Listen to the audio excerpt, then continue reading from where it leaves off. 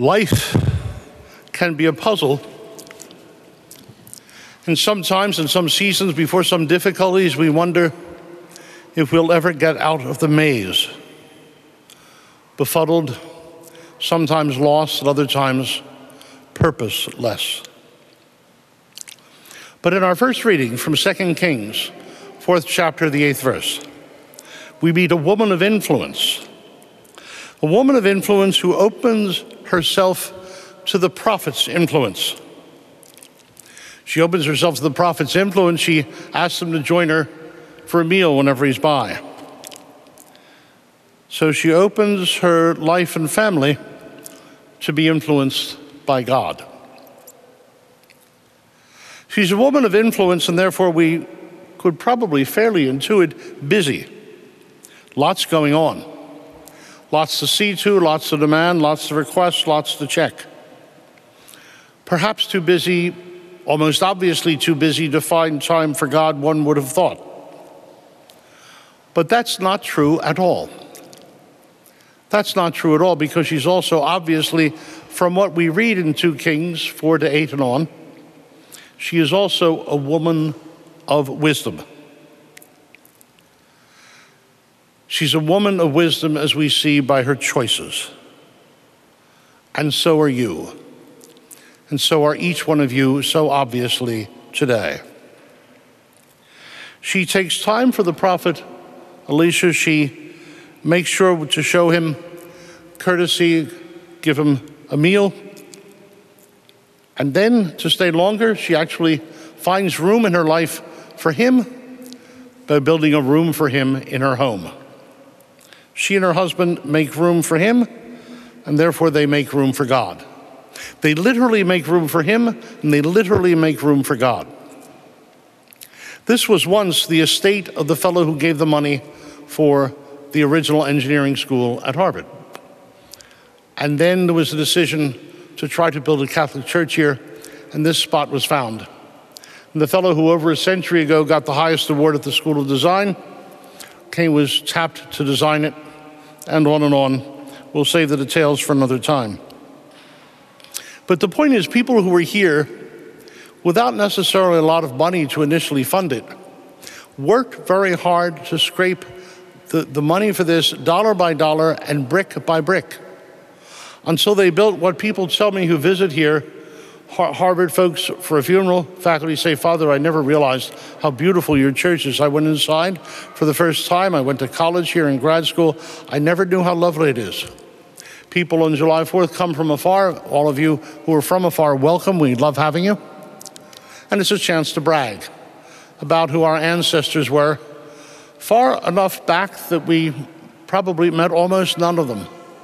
But we're very proud of what they did, because they made room for God. You say, where did they make room for God? They made room for God right here.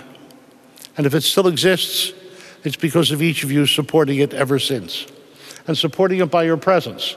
Because in your time and in your day and in your vacation and your time off, you made room for God right now, right here, together with the rest of us.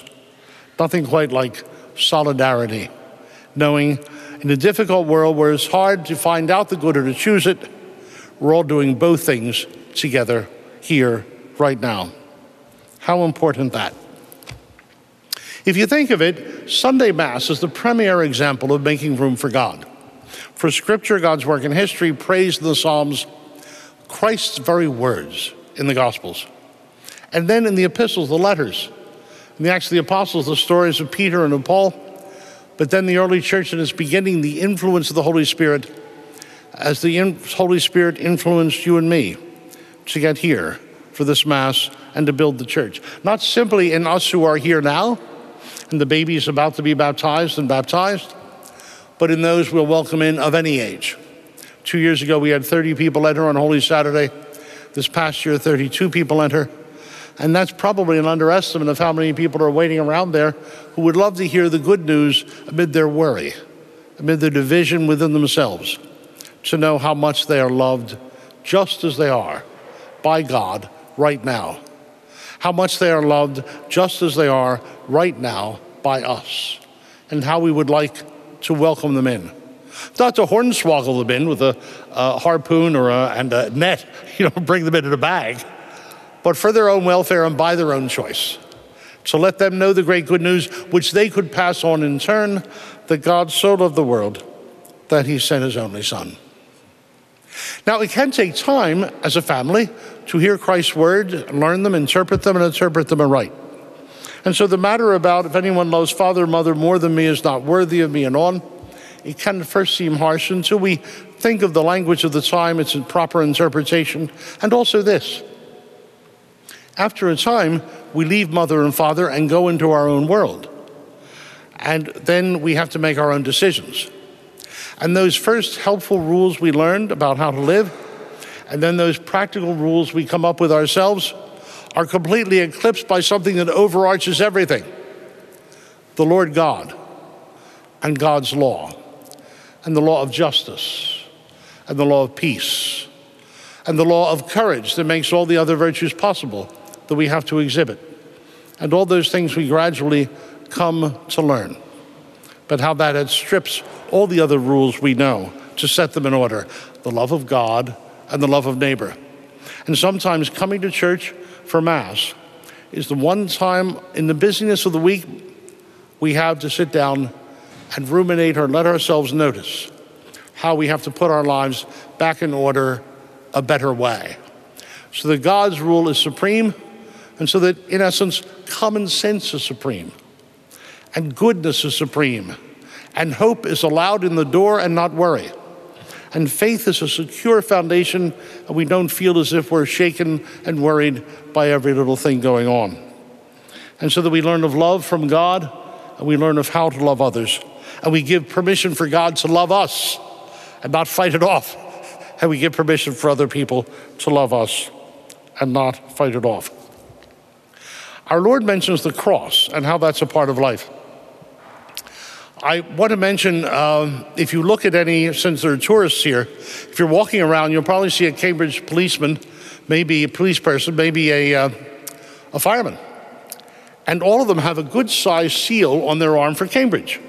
And the city seal, when it was revised, put the two treasures of Cambridge on the seal, front and center.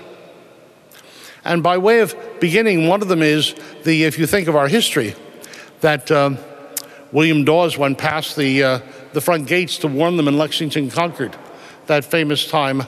And there's a big Dawes Island with all those horseshoes. If you see it right outside the gate of Harvard, across the street, if you're touristing. And then Lexington, Concord, then Bunker Hill. And then in Philadelphia, they came together and they put together an army. And they selected a general. And here's the quiz question for every tourist and all of us. Where did he take command of the Continental Army?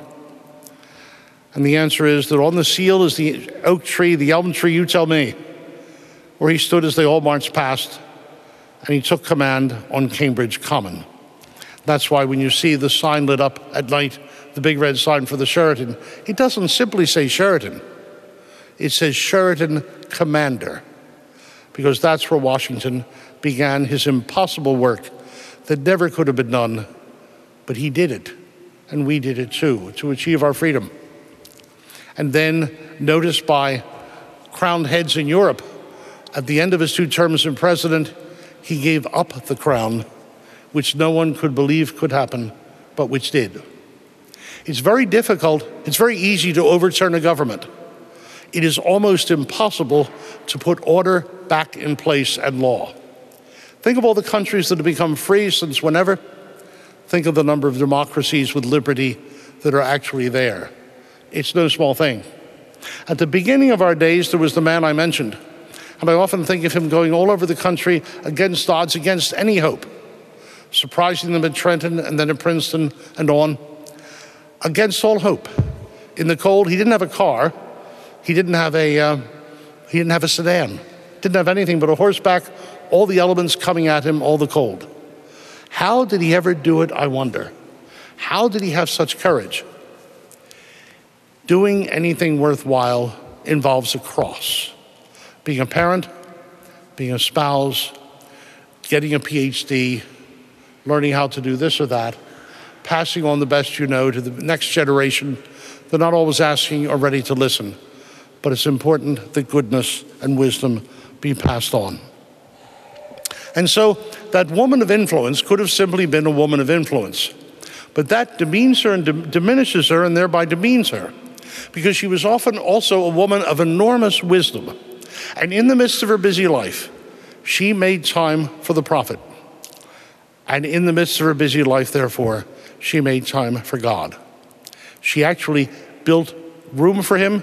She built a room for him. And here, now, that's the same thing done by each of you. May God bless you always.